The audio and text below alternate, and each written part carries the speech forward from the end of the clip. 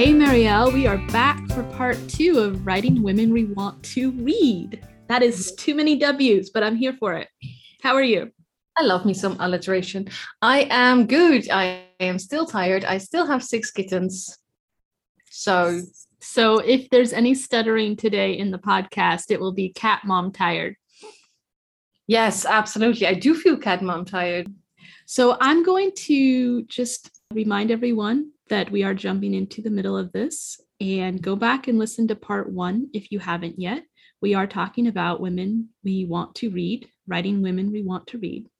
And we are now on words and descriptions to avoid or to reconsider heavily. So I'm just going to jump right in and let's talk about description for a moment. Yes. You ready? Yes. All right. So women, as we're writing, we describe them as authors all the time.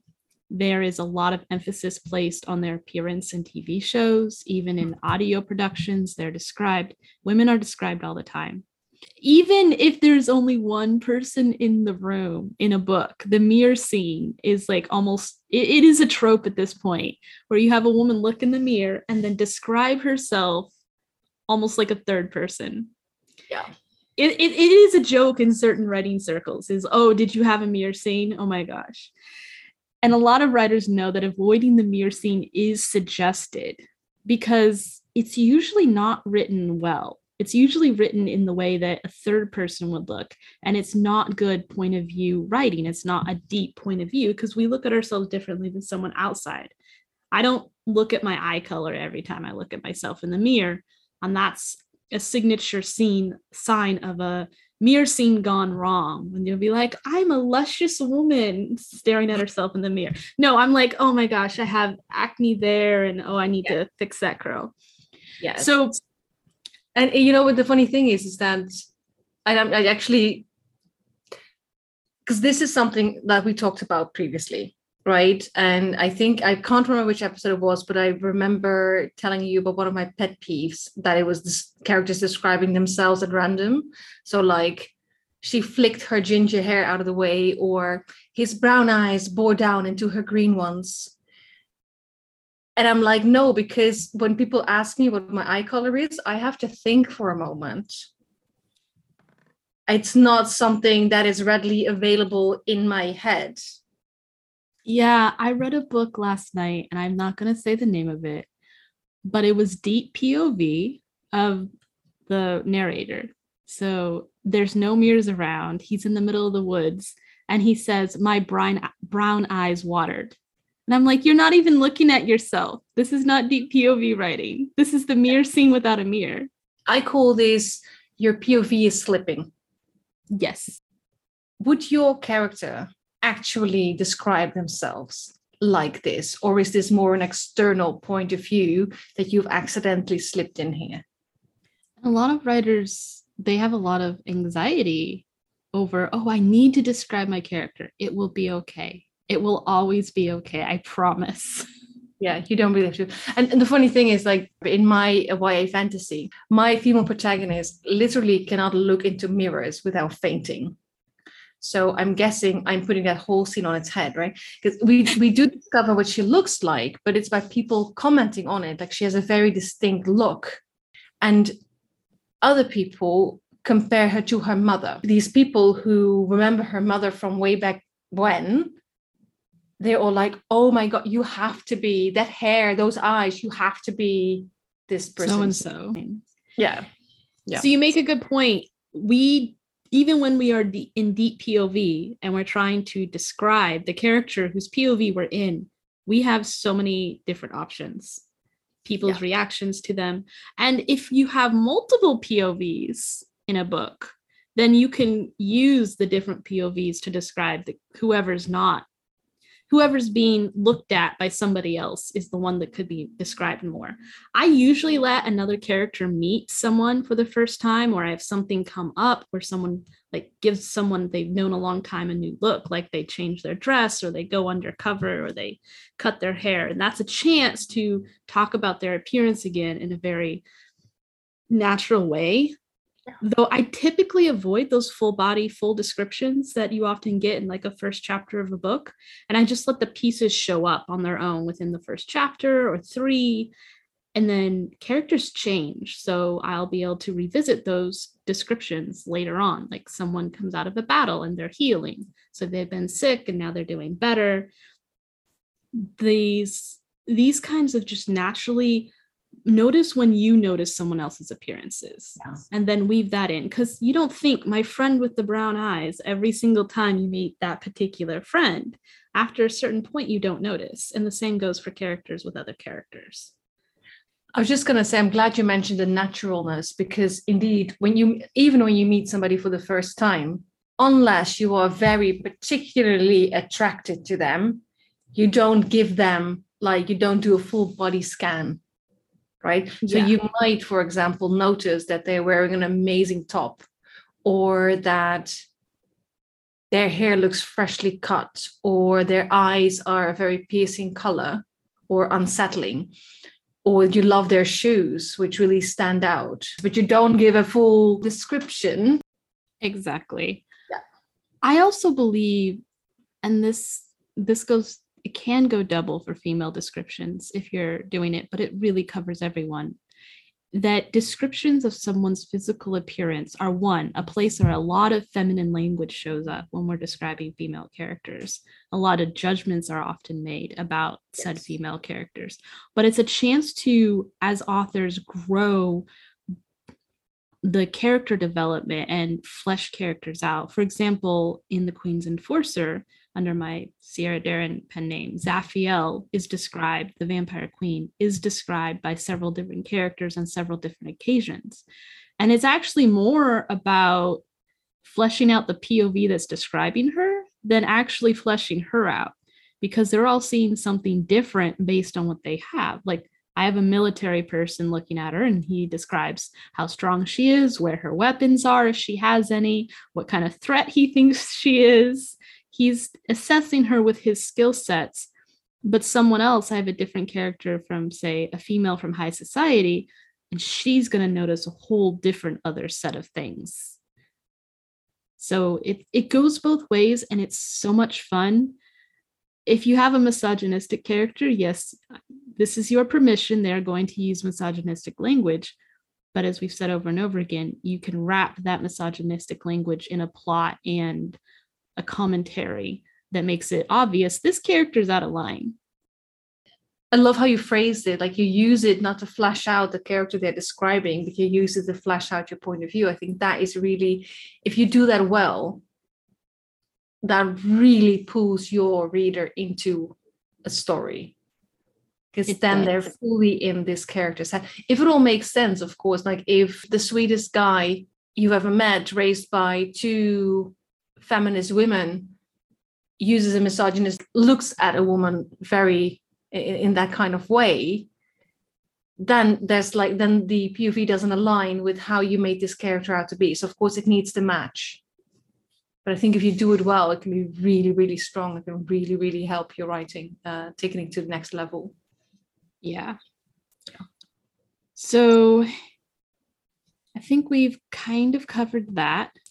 I will say, just because this happened so many times in examples I looked at, please don't start women's descriptions by describing her boobs unless you are a doctor doing a mammogram. For one, that's a terrible way to recognize someone by, because boob shape changes all the time.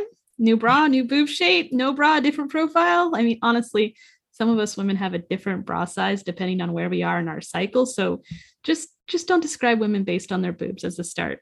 Just easy free tip, everybody. So, yeah, this is an explicit podcast, so I'm just going to say it. I want to say something about nipples while we're here describing women. Just that you had to say it like that makes me feel so European. Okay. Well, if you want to talk about nipples, yes, go ahead, do it. All right. Please never ever write nipples like they are mini penises on somebody's chest. Our nipples do not, one, twitch in excitement, arousal, or fear any more than male nipples do. It's painfully obvious how little some men, even fairly famous male writers, know about the female body. Boobs are not exactly sex organs, to be honest. And in many bras, you can't see nipples through them. So I read a bunch of descriptions of women while I was doing this research where their nipples were like doing things that nipples cannot anatomically do and showing through garments and coats that nipples would not show through. Through coats.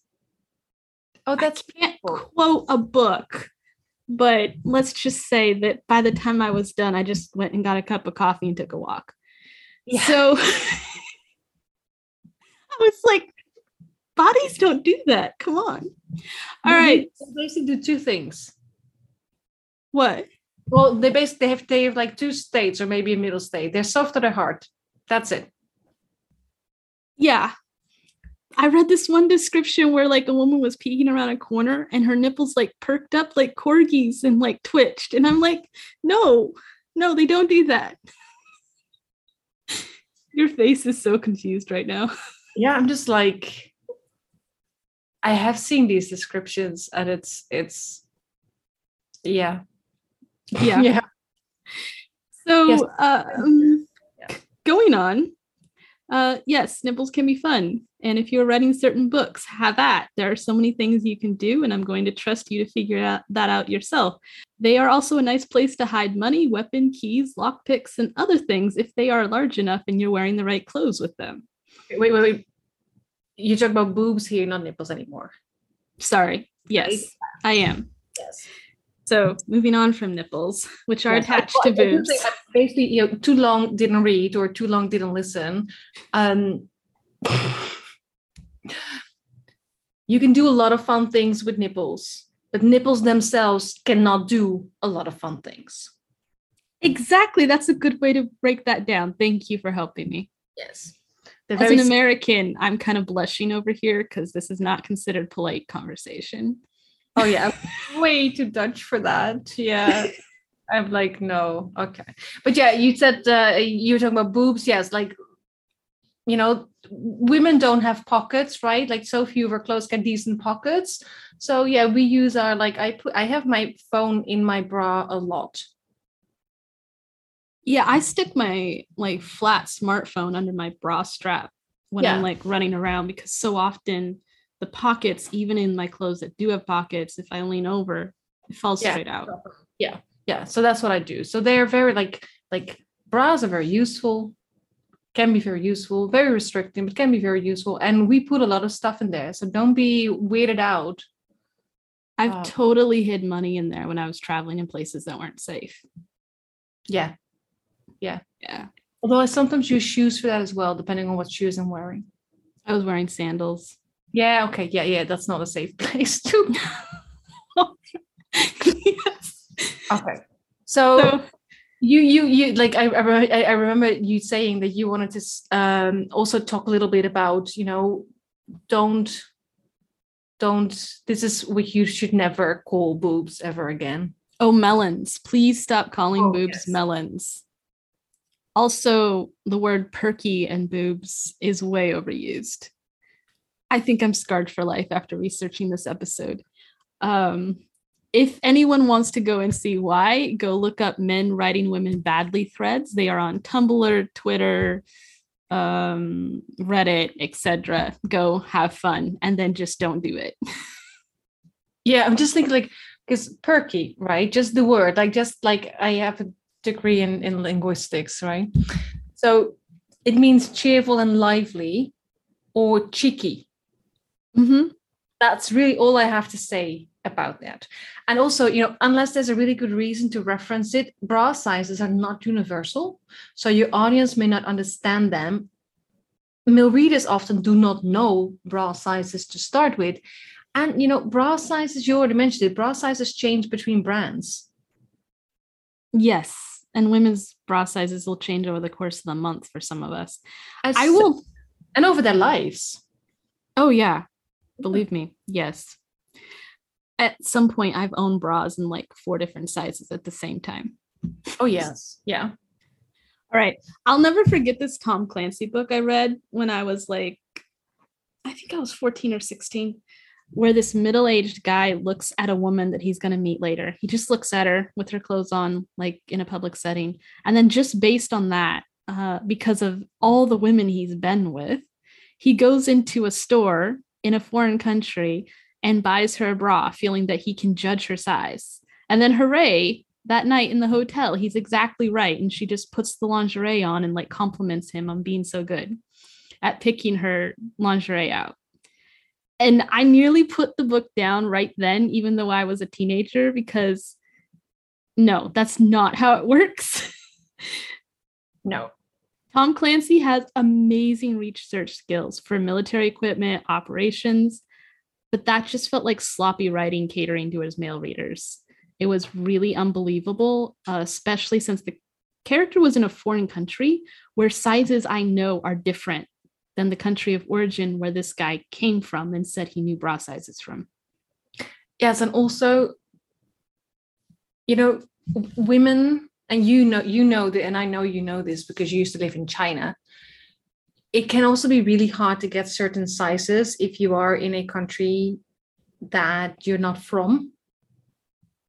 Yes, if you're in a country where women are typically a different size from you, it can be almost impossible, especially if you have a very large chest in a small band size, or just are large in general. There are many countries where that's difficult. Yeah, so know this and maybe use it in a plot somewhere. No, I would only buy bras when I came back to the US on trips. So it was like once or twice a year I could shop. I have I didn't even try buying bras here. Like all the bras I bought in the Netherlands because I know exactly which brand. It took me years, but I know exactly which brand caters to me. Exactly. Yeah. Okay. One more thing. Women writers actually seem to write about bras less than men writers, in my experience.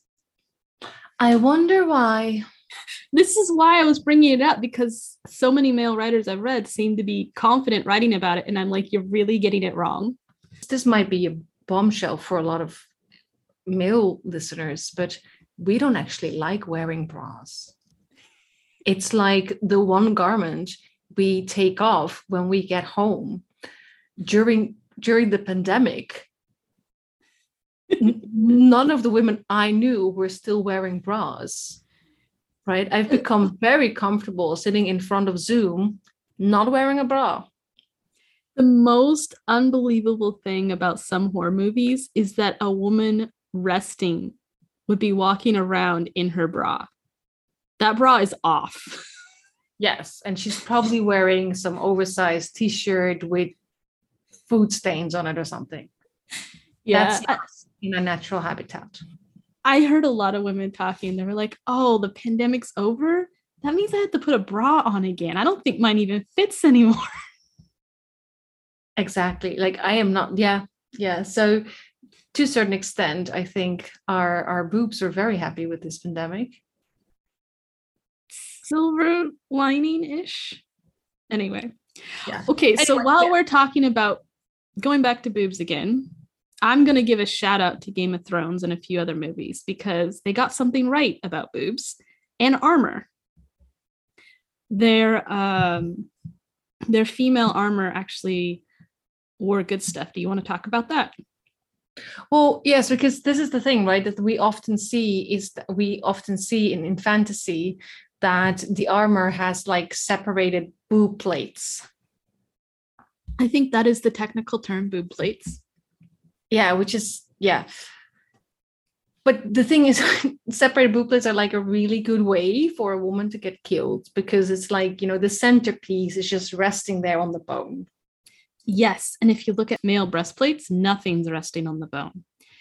So there is this amazing trans man, Sam the Sword on Twitter. Seriously has amazing videos pre and post transition.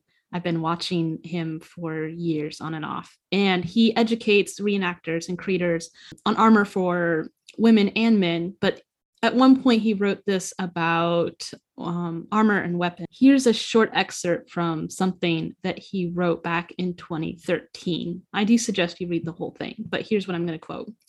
What I contest is that there is really there really is more danger of falling in boob plate than in falling unarmored or in a flatter plate on account of having two overinflated steel spheres getting in the way.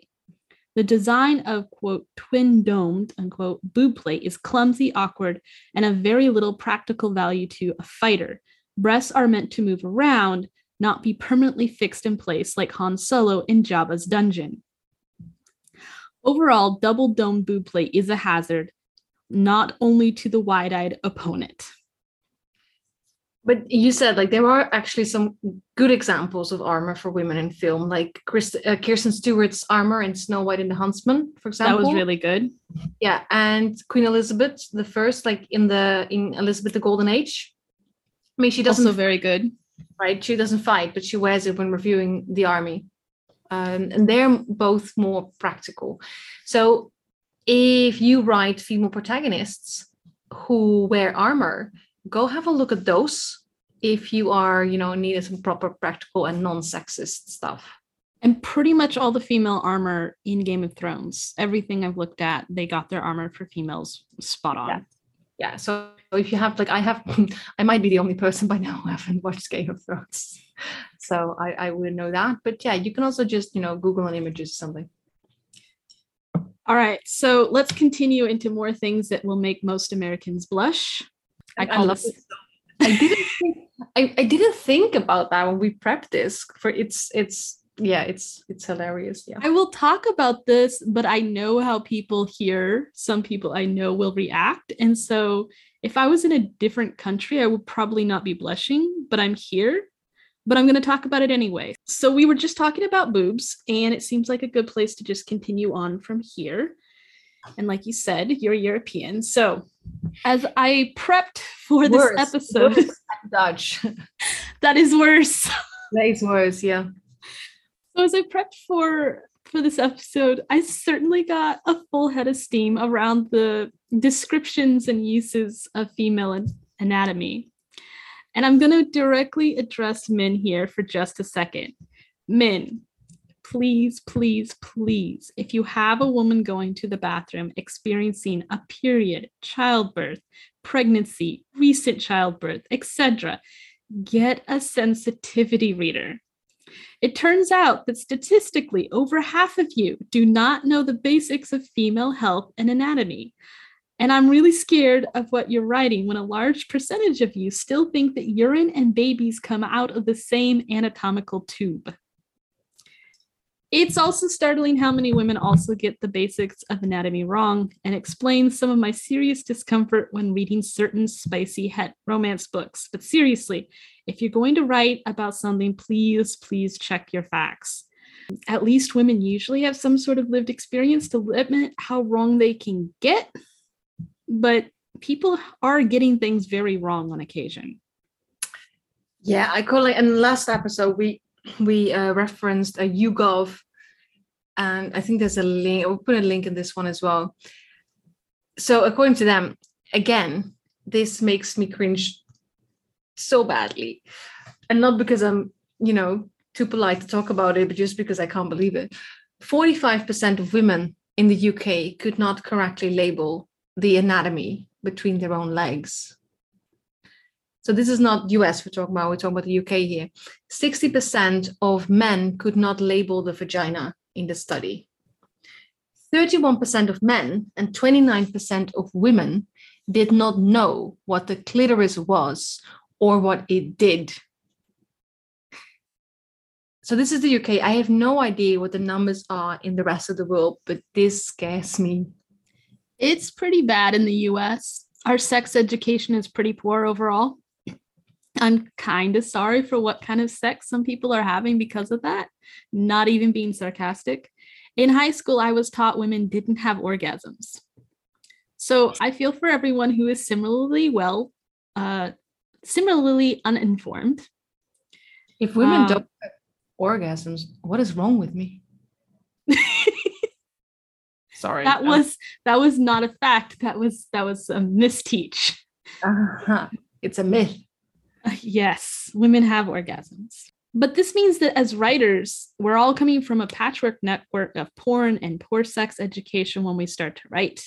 and many of us include sex or allusions to sex in our writing. Yeah. So this is one place where you should start to expect to get called out when you get it wrong. And it is pretty easy to correct ourselves before we publish something that is incorrect. Not only can it be dangerous to get these things wrong, since we know readers do take their education from fiction, but you can also be supporting men and women in continuing to have unrealistic expectations of sex or having awful sex. I read this book years ago. I forget the book and the author, probably for a good reason, but the author had the man drilling his female romantic interest in the ass and then her vagina and then back again without any prep, without hygiene, and apparently without any health consequences for the woman afterwards. He didn't even use or change condoms when going from one orifice to the other. I was horrified. It ruined the book for me. Oh, God. I mean, that's the kind of book that government should ban. Okay, so we don't have time, and not all our listeners are going to need an anatomy lesson, but we are going to anatomy lesson, sorry. But we are going to bring up a couple of points, and do want to stress that unless you've had like excellent sexual education, if you end up anywhere near these topics in your plot, please, you need to check your facts. Okay, so this is going to be fun. Here's point 1. No, women do not have control over when their period shows up unless they take a type of birth control that gives them some measure of control. No, women cannot hold their period like they hold urine. Listen to what Bethany said before. It's not the same anatomical tube. And no, women do not all have their periods on the same day each month. Although, yes, we do tend to sync, but not globally or even communally. Yeah, I was laugh crying when I went to see how prevalent these misconceptions were, because I knew they existed, but I didn't know how widespread they were. So here's a few other things that I felt I needed to debunk. Babies are not literally in a woman's stomach. They grow in a uterus. Food does not come down on the baby's head when we swallow while pregnant. So if you're writing pregnancy, please look at some diagrams. They are readily available online. And if you need to write about someone who's out of touch, there's actual real life examples you could include in your book, which would probably make them hilarious. And then you could do a public service announcement and tell everyone the right thing while you're writing about this person who's out of touch. But I digress. Truth does seem stranger than fiction in what some people believe. Additionally, you cannot throw up a baby when you are having morning sickness. This is also something that some people believe. Yeah, I read that recently about a guy who got upset with his wife for having morning sickness because he was terrified she was throwing up their unborn child. And that does make me wonder whether sex ed is just that much better in the Netherlands, or whether we as teenagers had better access to teenage magazines that honestly discuss these things. Maybe it's just because we're not so embarrassed to talk about it. I don't know. But like, we have a few more, but I do want to say, because you said they grow in a uterus, because I'm just realizing how badly informed some people are. So the uterus and the womb are the same thing. Yes. Yeah. Just in case you're going, I thought kids were like, babies were growing in the womb. Yes, it's the same thing. Uterus, womb is the same thing. Okay.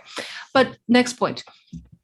Evidently, and this is a really, it just makes me feel a lot of pain. There are some men who think women get pleasure from wearing tampons. That is not the case. Some women, me included, don't even like wearing tampons because they are that uncomfortable. In my case, they actually cause me pain. Also, and I can't believe I have to say this, menstrual pads do not go inside the body. That's just tampons and menstrual cups. Moving on. All right, number 4, birth control. Evidently, a lot of people are ill-informed about how birth control works, so double check yourself, even if you think you know. And you could use the bad education around birth control to account for a surprise baby or a secret baby in your plot if you want some ideas. Here's a few real-life examples of things going wrong. A woman showed up at a doctor's office looking for additional birth control pills early. She and her boyfriend had been taking them every day. Also, one guy believed that women could only have sex once a day while on the pill because the pill only held back 1 load of sperm per pill. So go have fun with that. The thing is, there are types of birth control that do hold back one load of sperm. That's called condoms. No, but also like what's it called? I don't even know the Dutch word, let alone the English word. Like we used to have like this cream or something. I don't think anybody said spermicide? it. Yeah, maybe. Yes. There are quite a few ways to help with not getting pregnant now. Yeah. And I do think some of these things are not very common anymore. But so depending on when your novel is set, other practices might be more common. I hadn't even thought of that, but yes, birth control didn't exist before a certain point and has changed, and you need to look up the dates to know when. Like the birth control that you can install in your arm is only a decade or two old. I don't know exactly. And then IUDs also have a point in time they started. So double check your dates. Yes. Like I think a lot of people don't know, but there are, I don't know how they're called, but like condoms for women. They're just called a female condom as far as I know. That's very convenient. But I've never seen one. And I don't know anyone who's ever used them, but they were in use at some point. So yeah, there's a lot of things you can. And they also change depending where you are in the world. Exactly. So definitely do your research. Like you said, even if you think you know what you know, because it turns out a lot of times we don't really know what we think we know. Yeah, this isn't birth control, but when I was in China, I had to be very careful which pads I bought because some pads were sprayed with like this chemical that was supposed to like clean things, but it actually just burned all the skin down there. Oh, that sounds awful. Yeah, I can't make this up. And there was a certain kind of really heavy pad that they would sell. One friend sent them as a joke to their friend back in Australia because Australian humor evidently thought this was hilarious. But it was so big, it like came up. It was the pad itself was so long, it like came up to the belly button on one side and all the way as high as that on the other side. And I was like, what pair of panties can accommodate this kind of pad? That it's fun, but it's fun. Fun. It's interesting, and like you said, like context is so important. Like when I just moved here, the time it took for me to find a brand that sold pads without wings, I think that took me 6 months. Wow. Well, in the Netherlands, it's 50-50. Each brand, so they sell the same brands here as they sell in the Netherlands. But for some reason, they don't sell the wingless version of those brands. So I think I'm now using Little's. I don't know if Little is a thing in the US, but it's not that I know of. Okay, it's a German supermarket chain. So I now use their own brand. They're the only ones I could find on the island that had no wings. So that is also something that you don't think about. When you are in a different place, you might not find your character might not find their regular tampons and has to sort of adjust. It can be part of the whole, I'm in a new place. Shit, what do I do? When I was an expat, a lot of us expat women would bring several months of supplies of menstrual products with us whenever we went to a new country, knowing we were going to have to look to find something. Also, if you're a very short woman, regular tampons can be too long for like activity. Or if you're a very young woman and you have to wear a tampon for swimming or something, it's better if you can find like the juniors, or they sell tampons that are shorter so it doesn't restrict your movement when you're wearing them. Something most people don't know. Anyway, have we done our public service announcements on this? Yes, I think so. All right. So shall we talk about feminized descriptions and words to avoid? Are we ready for that? Yes, I'm just looking at our notes. I think I just wanted to sum up that this is not like, I know we laugh about this, right? But it's this is not necessarily anyone's fault, even though all of this information is available online. There's nothing you cannot find online, right? This is all stuff that I learned in biology class, but you can find all of this online. Like it's there's no reason for you not to know, but it's also not really your fault, because we do know that depending on where you're from, sex ed is really bad, and in some cases people don't even get sexual education. Especially if you've been raised in a repressive environment where a woman doesn't even know what she looks like, because you're not supposed to touch yourself before your man does. That there are communities like that. And yes, it's okay, even if you are a woman and you're like, I don't know. It's all right. Wherever you're starting, go ahead and start. Believe me, life gets better once you know these things. Yeah. And it just goes to show that it's not just men who write this. No, wrong. It's not. We're talking to everybody. Yeah. So yeah, just look online. It's very like the information is there. Yeah. Have you reached that sweet place where you've written out your entire story?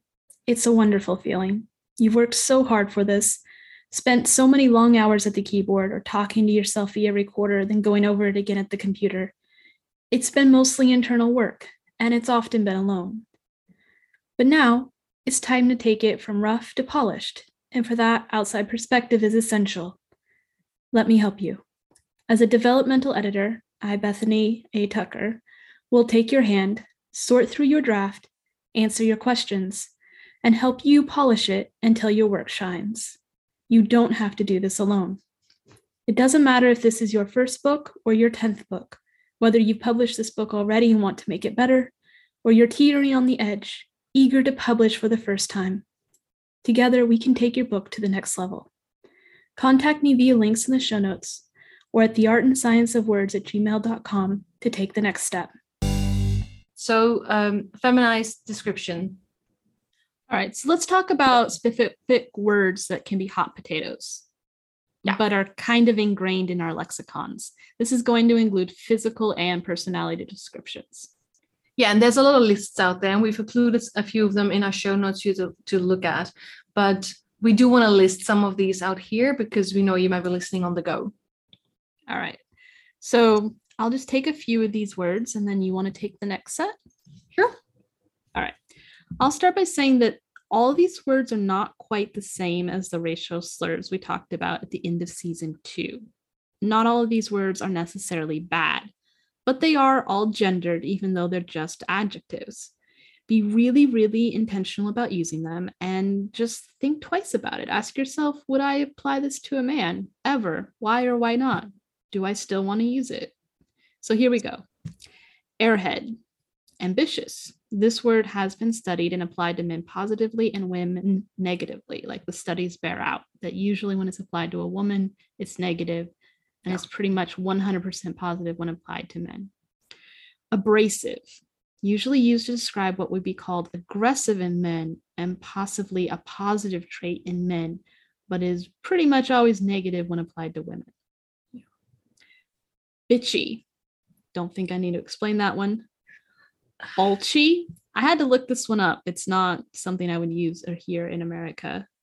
Bossy, very almost always negative, and I think a lot of us girls growing up who were like pushing or trying to get somewhere got called bossy. Bubbly, it's called showing leadership potential. Yes. That's what it's called. Yeah. Yes. Sorry, you were saying. No problem. Bubbly, this is not necessarily a bad word, but it's often used to relegate a woman to a non-professional role or no authority or leadership wherever she's at. Oh, if she's bubbly, then she's like, if she's happy all the time, then we can't trust her. Yeah, there's not a lot of, when I think of the word bubbly, I think there's not a lot of depth there. Yeah. Shallow. Yeah, not necessarily the brightest crayon. Yeah. That's what I think. Ditzy is it's kind of like bubbly, but not as happy. Emotional. Again, how often would you say a man gets emotional or is emotional? Mostly just hear that applied to women. Yeah. The is emotional as a blanket character statement is usually applied to feminine characters as well. And then number 10, frigid. This one is especially problematic. Yeah, because it's not about women's agency. It's about her not responding sexually in the way a man wants. And if she doesn't want him, she must be frigid. Yeah, I haven't seen it used often in texts published in the last 10 or so years, but it's in the canon. So next word, frumpy. I think we've all heard this one. Yeah. And then, yeah, high maintenance, a very gendered term. But I am starting to hear this applied to men, but usually only men in an LGBTQ space. And so far, I've only personally seen it in books. I haven't heard it personally. Of course, COVID has kept me out of certain big public spaces for a while. You say that like it's a bad thing. It depends. I do like people. Okay, I'm going to link these next two words, hormonal and hysterical. Guys can be both of these things, but we pretty much only use these terms to apply to women, or in a few cases, disabled males. And I'm not referring to hysterical here in the way that it would be used to say that someone is really good at comedy or telling funny stories. That's different. Which is also because women are not considered funny. So I would say that in the comedy, or rarely, right? It's very like I've read research upon research on this way back when I was still university, that a lot of men do not laugh at the same jokes if they are told by a woman. So hysterical and comedy, then it suddenly becomes a male thing. It's really interesting how that works. I just want to say as well that hysterical is so gendered that when soldiers so hysterical in the medical usage sense of the word. Yeah.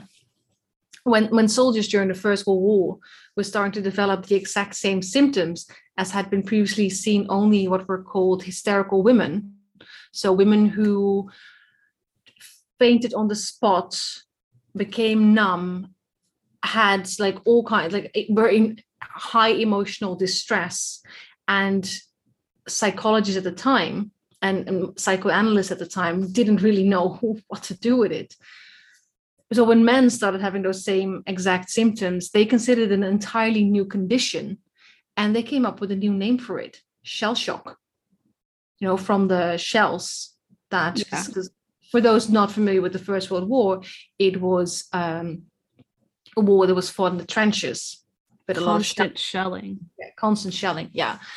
So I'm hoping it's starting to become obvious just how gendered our use of terms is. Like they've actually came up with a new term just because you couldn't apply hysterical to male patients because it was such a gender thing. Yeah.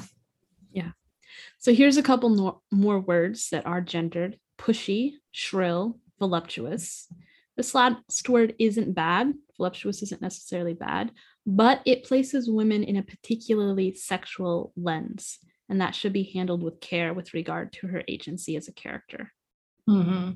I would say that a word with less of a sexual connotation that kind of says the same thing could be curvy. What do you think? In the US, at least, curvy is often used to describe plus-size women in a more positive way.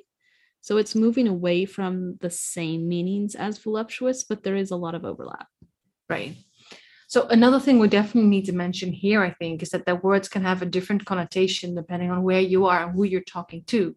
So take that into account. Exactly. All right. Next word is winging. This is a British word. It's whinging. Whinging? Whinging. Yes.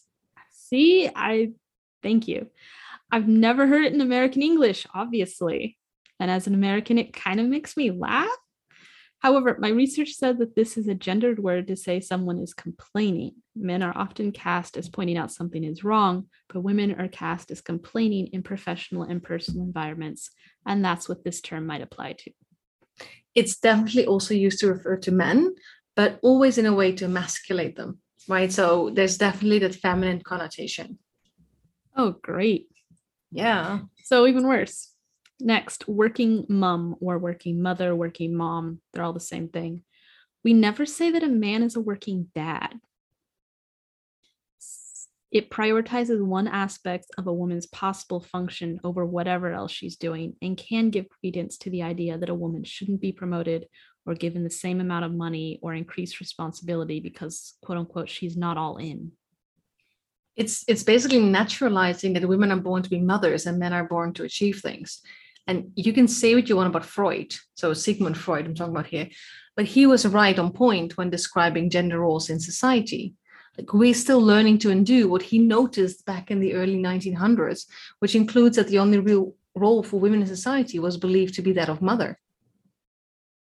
Yeah. So I'm going to jump in with a similar word, housewife. It's used a lot, but it has connotations that can be really limiting and give certain impressions to a reader. So think carefully about labeling a character like that. It can back you into a corner or limit the reader's imagination. I hear a lot of people replacing housewife with homemaker. It sounds so much nicer. And it's not and active. Yes. And it also like points out the fact that there's an immense amount of skill necessary for that. It's labor. Yeah. Labor and knowledge just should be professional. So I do resist calling myself a housewife, even though sometimes I have definitely fallen into that category, mostly because of the power dynamic tied up into that. That's another podcast, not necessarily a writing podcast. I want to respect women who do use this term and value it and take a lot of pride in it. And in some societies, it is respected. Society would not function without the work that women do in the home or a man who runs a home does in a home. So that being said, I'm having a lot of fun watching this Japanese show called House Husband. There's a live version and an animated version on Netflix right now. It's hilarious. This ex-Yakuza, a Japanese mafia strongman. He's like an assassin kind of person. He takes on, he stops being a Yakuza and he takes on the role of house husband for his professional wife. He swears off doing crime. And he brings the same intensity and fire and over the topness to housekeeping and feeding and caring for his wife as he did his former like strongman role. And it's so precious. Like watching him get bleach stains out of clothes, it just had me rolling on the floor. I think I put my head down the desk and was cry laughing over it. He's like so furious. And then he like lectures someone on the proper herbs. The show is so precious because it shows just how much skill and talent that he has to learn and he doesn't know. And he like takes classes for it and stuff. I've heard people use the term house husband, but I've seen it mostly in reference to gay couples, men. Really?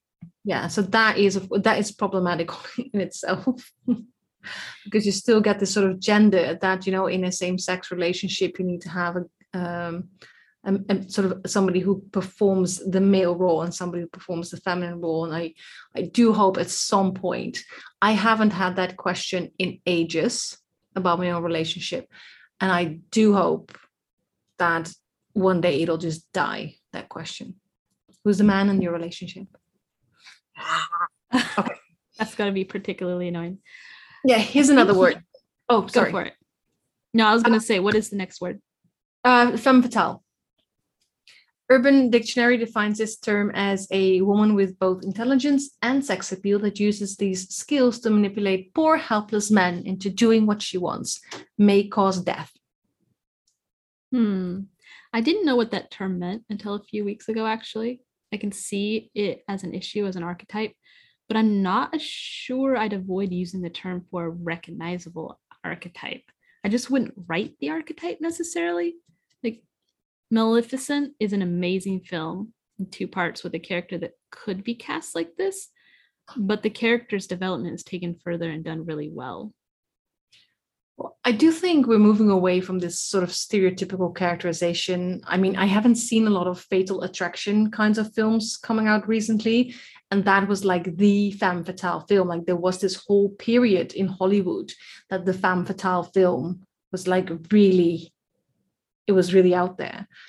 But it's still a loaded term, especially since, femme fatales are everything that a good woman isn't supposed to be. So it reinforces that dichotomy. Got it. Yeah. Okay, what do you think of the term trashy? Oh, just don't use it for anybody. Unless you have it being shown to be in really bad taste. It's not only slut shaming, but it's often class shaming. So double no. Not a word to be written and written and allowed to lay in a positive manner. Yeah, I would say the same goes for koi. I'm just voting no on this straight up, like very much reinforcing this whole virgin whore dichotomy. Yeah, I'm pretty much down with agreeing that this word does support rape culture. I would say historically, the word has had some better connotations. There are times when I've read it in a book and I'm like, yeah, I have no problem with the word's definition here in this sentence. I know what you So mean. it's not black and white, but there are different ways. I'm like, no, that's supporting rape culture. Yeah, if you use it in any contemporary settings, no, don't do it. So how do you feel about tomboy? I do not want to take this word away from anyone for whom it has been liberating, like a rebellious and helpful identity. That said, I do think it points to limiting roles we've historically allowed girls and telling a girl that she's not being a girl by being a tomboy. Yeah, it's kind of saying, it's kind of limiting what a girl could be instead of just broadening the definition of girl to include these types of girlhood. Yeah. So yeah, I think it can be both limiting and freeing.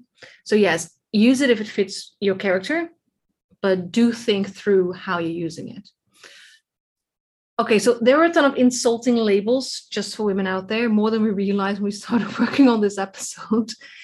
Using them to characterize a female character is lazy writing and summarizes someone down to just one perceived set of traits without regard for why they are acting the way they are acting. So a couple of these words, and we do include some of those lists in the show notes, like I said: nag, shrew, ice queen, fishwife, gossip, diva. I think some areas are reclaiming the word diva, but it's still a mix of positive and negatives at the moment. Yeah, there's definitely always a negative. There is some level of negativity around it. Yeah. So like I said, there are actually hundreds of these words, and I am going to put the links in the show notes for you. The thing is that we as women are still in danger of using almost all these words on each other, on our characters, and in our descriptions in fiction, even building characters on stereotypes without consciously taking everything else into account. And this can lead to very thin characterization of our female characters. So just be wary, I would say. I think awareness is where we start getting things right. I would agree totally on awareness. I would say, especially in some of my books, I'm not stripping all of these words out of my text, but I am choosing who uses them and why. Exactly. And making sure I frame them in a way that I'm not encouraging the use of these words. Like I have one character who definitely gets called numerous ones of these words because they hate her and they're scared of her. So they throw all kinds of labels at her. And I use some of these words when they're using them to show just how scared they are. Yes, she's literally a fire witch, and they did her wrong. I was just gonna say, I know exactly who you're talking about, and she is amazing. Like she's my role model. Yeah. So there are times to use these words, but I definitely make sure I don't allow any of my characters who are not on character growth paths, who are considered to be like strong stand-up members of the cast, to use them. Yeah. All right, so we've already talked about point of view a little bit, but I think we need to talk about it some more. You ready for that? Yes. All right, so issues of POV. There are levels here, starting with the point of view of the author, namely who the author is. So we're talking about ourselves here as writers and how we're approaching our topic, character, plot, etc. And then below that, there's the actual point of view, the POV, as we say, when we choose to write inside a particular character's head in the book itself. Yes, like our own experiences and identities as writers will give us different sets of blind spots and hang-ups, just as they give our characters based on their experience identities. And we should be aware of that as we write our female characters and all our other characters, really. I don't think we need to go into that deeply, but if you're just starting to listen to this podcast, we suggest you go back to season 1 for more on ways to find our own blind spot as writers and work with them. There's some checklists for you to check out, but for the moment, let's have a short laugh. I know what's coming, so I'm just laughing already. Let's look at some men writing women examples. I think the example that takes the cake is author Stuart Woods in his book Desperate Measures. Yes, in this book, I haven't read it. I'm not going to either. He has a body identified by the woman's ID, which is hidden in a tiny purse that she'd placed in her vagina before going out for a nice night out on the town. It's described as being just large enough for a few bills, her ID, and a credit card. Because all of us girls just reach between our legs when we go for a party to get our cash. I was hoping that this purse got placed there after she died. I mean, if you want to get rid of someone's ID, there are better ways to do it, aren't there? Like they're going to check there.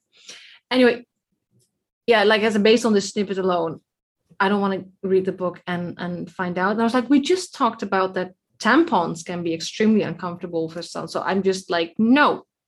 Okay. Well, I did my research. I wanted to make sure that this author wasn't being unfairly called out. I stalked the book on Goodreads, and I was thinking that the killer put the purse there after death, but no, it looks legit. It looks like the author really did decide that the woman was going to use her vagina like a pocket.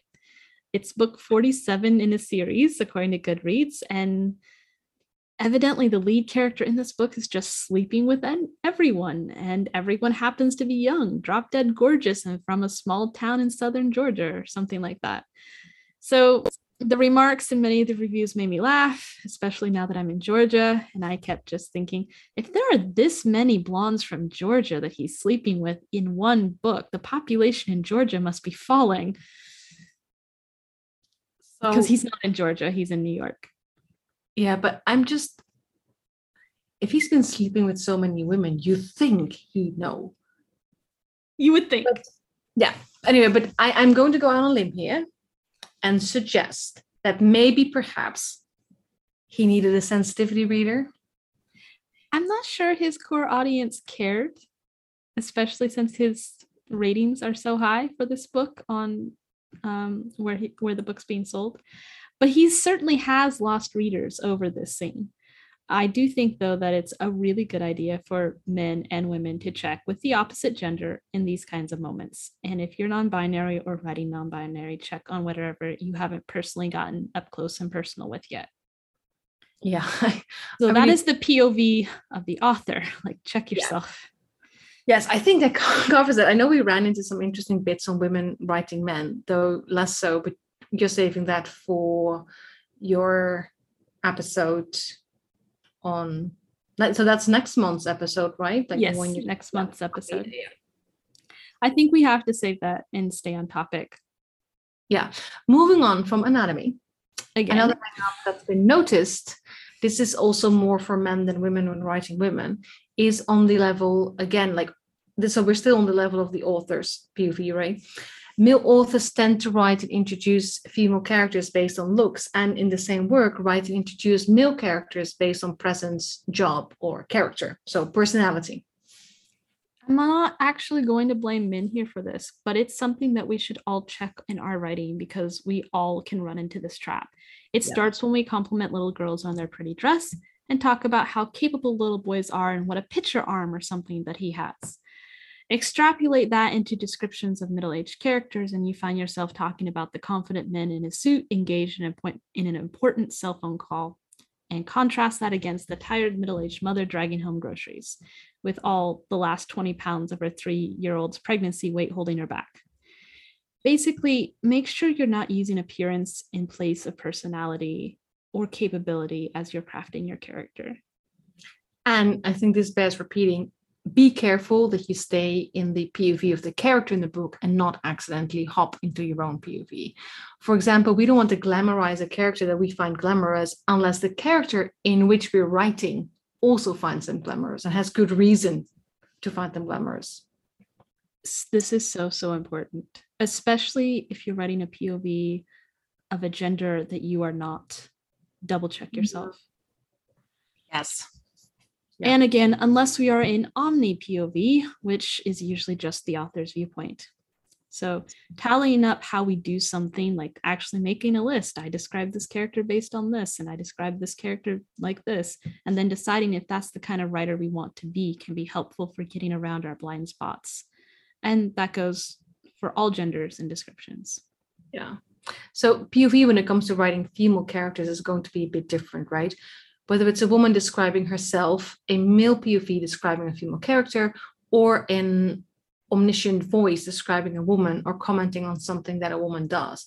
As we've discussed in our last episode, it's not our last episode, it's the first episode of this season on hair and head coverings. Sometimes a POV won't know something, and we as writers will be locked inside the reference points we've set up for our POV character. And that's okay, even when it's not flattering on occasion.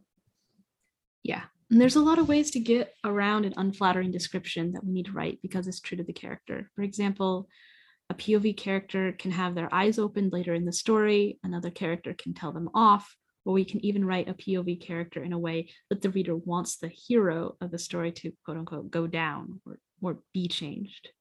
Yeah. Like one thing I will circle back to here is, even if the POV is limited, the author needs to know enough to get descriptions right, so it can be described in the best possible way. So specifically, for writing women characters, this might mean, not believing a woman wants a credit card and cash up her vagina like a pocket. Yeah, well, let's go with that. Like, we do need more pockets, but yeah, I hope that book doesn't sell. No, it does. It does. I looked up some statistics and it looks like it makes $150 a month on Amazon alone. Been out a while.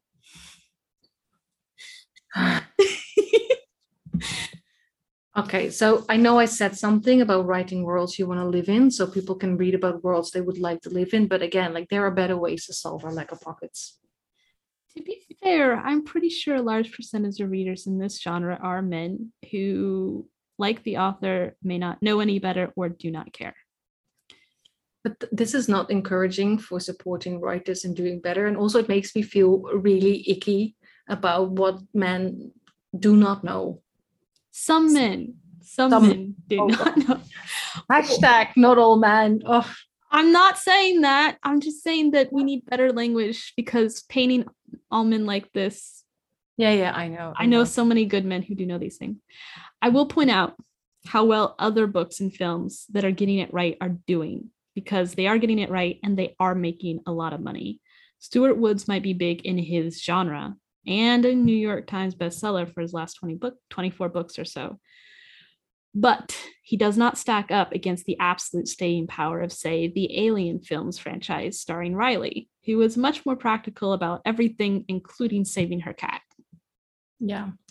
I'm just like, I don't even know who Stuart Woods is. Like, I've never heard of this. So when you said that he was selling well and that he was an actual bestseller, I was like, oh, that is interesting.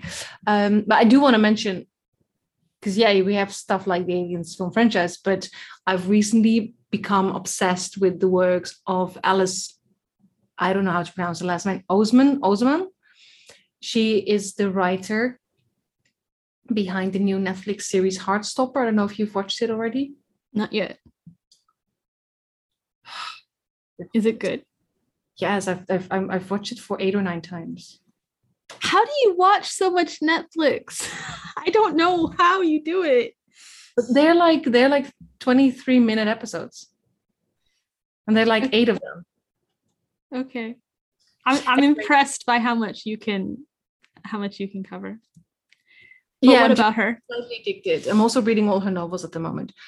So you mentioned you looked up Stuart Woods on Publisher Rocket. So I opened my own version of Publisher Rocket, and to check what somebody like Alice Oseman is making right now, right?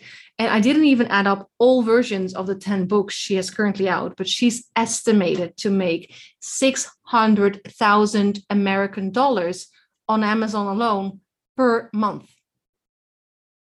And so she's getting these kind of things right. She's writing really well.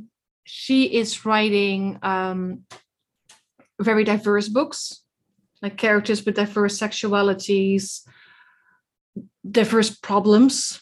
She's not afraid to touch upon really dark stuff, right? So it's just really, it's doing it well, basically pays off. That's just what I was saying. Like, he might be, making $150 with this one book, but $600,000 on Amazon alone.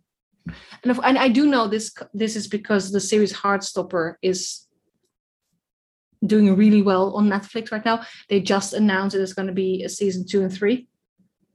Very cool. Which means it's doing really well. But yeah, it does pay off doing it well.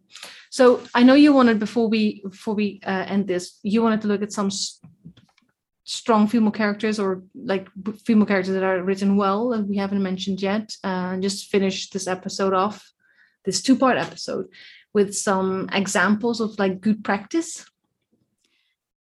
Yeah, so let's take a look at the strong female character trope first, because I think we need to tackle that. In fact, we talked about making this an entire episode, but we decided that we needed to touch on it here. And I said like strong female characters, but that's actually, I think we're so used to calling them that, but it's actually, it's a bit more controversial than that. Yeah, so I agree with you. Let's talk about that a little bit. Yeah, so I was reading this New York Times opinion piece, I Don't Want to Be the Strong Female Character by Brit Marlinger. And I thought Brit just hit the nail on the head in so many ways. So I do encourage readers to go read that piece if they can.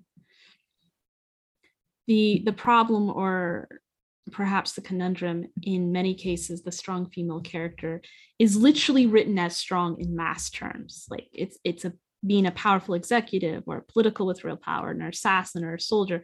The woman has attained status due to strength, much the way we assign it to men. I've seen it described as a male character in a body I'd like to fuck, or a male character who wears a tank top better. Yeah, and I don't think either of us are saying that these characters aren't fun to read or watch or can't be role models. They absolutely can. But as mentioned in the article, it's still kind of really playing out a male story in a female body. I do believe in everyone being human first and other identities afterwards, right? Mm-hmm. Yeah. So there was a film that I thought did this really well in writing and acting, called The Old Guard, a 2020 film starring Charlize Theron. Theron's character leads a group of immortal mercenaries that protect humanity in a very understated way. The cast itself is wonderfully balanced. The action scenes are intense as any shoot-up adventure thriller out there. And there's an emotional heart that just drives the plot. So I don't really have a problem with the main concept or presentation of a physically strong female character. I think what's really needed is just an expansion of the definition and like a broadening of what kind of story gets told. Yes, it's not enough to swap out genders. We need to explore the stories that perhaps we haven't centered as much in bodies that are across the spectrum. So I have to say, I haven't seen it in a few years, but I adored watching the Shrek films because of Fiona.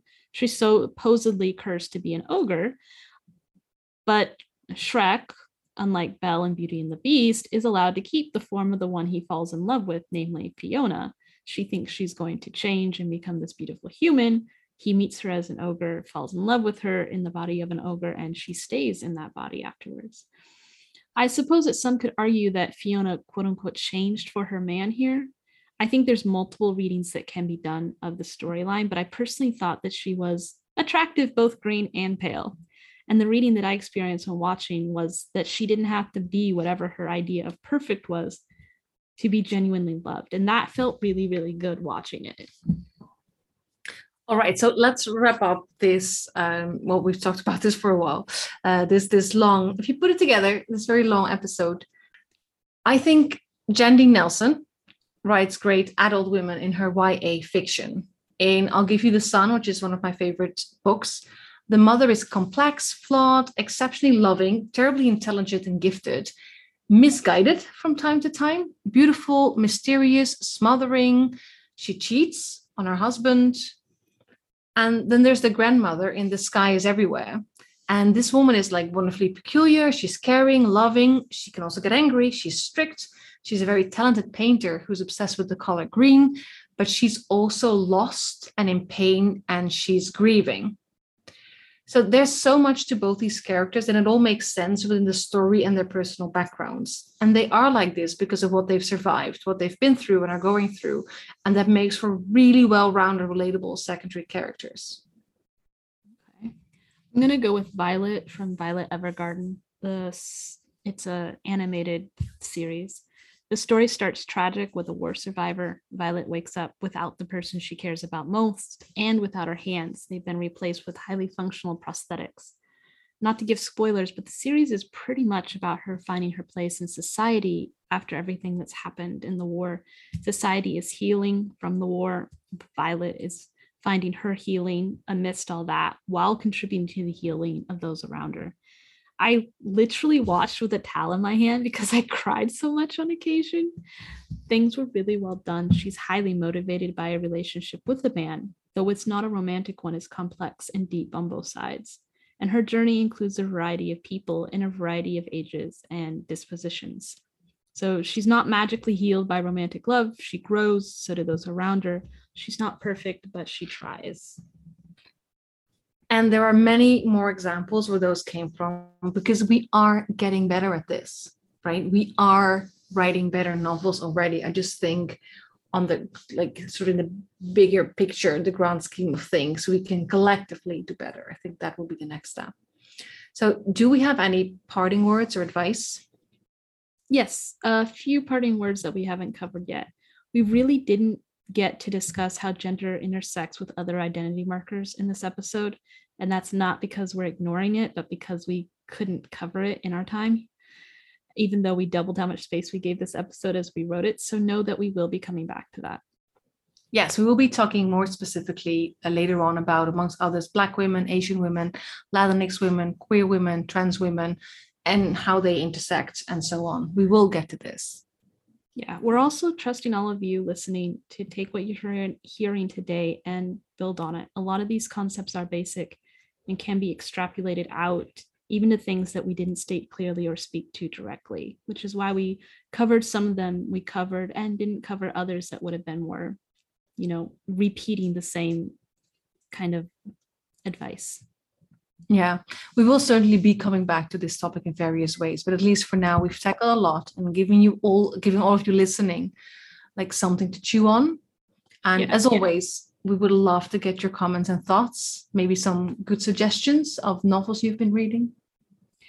Yes, so you can email us at diversityinwriting@gmail.com or find us on Facebook at Diversity in Writing.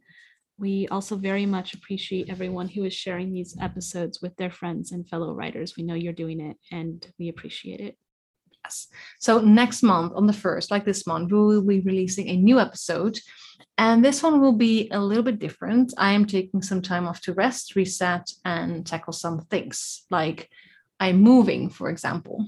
Yes, and mothering 3 cute little kittens that are literally all over the place. Yes, that too.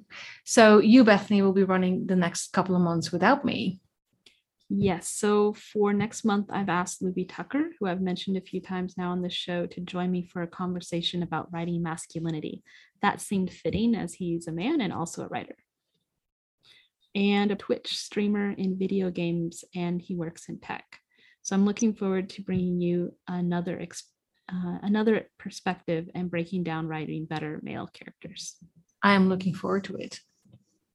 And I want cat pictures. That's all I'm saying. If I have to do all this podcasting alone, I get cat pictures. That's a deal. I will send you all the cat pictures that I have. They're a lot. Be warned. All right. So we will see you again in a couple of months, and Luby Tucker and Bethany Tucker next month. Yes. And I will be listening to you. Awesome.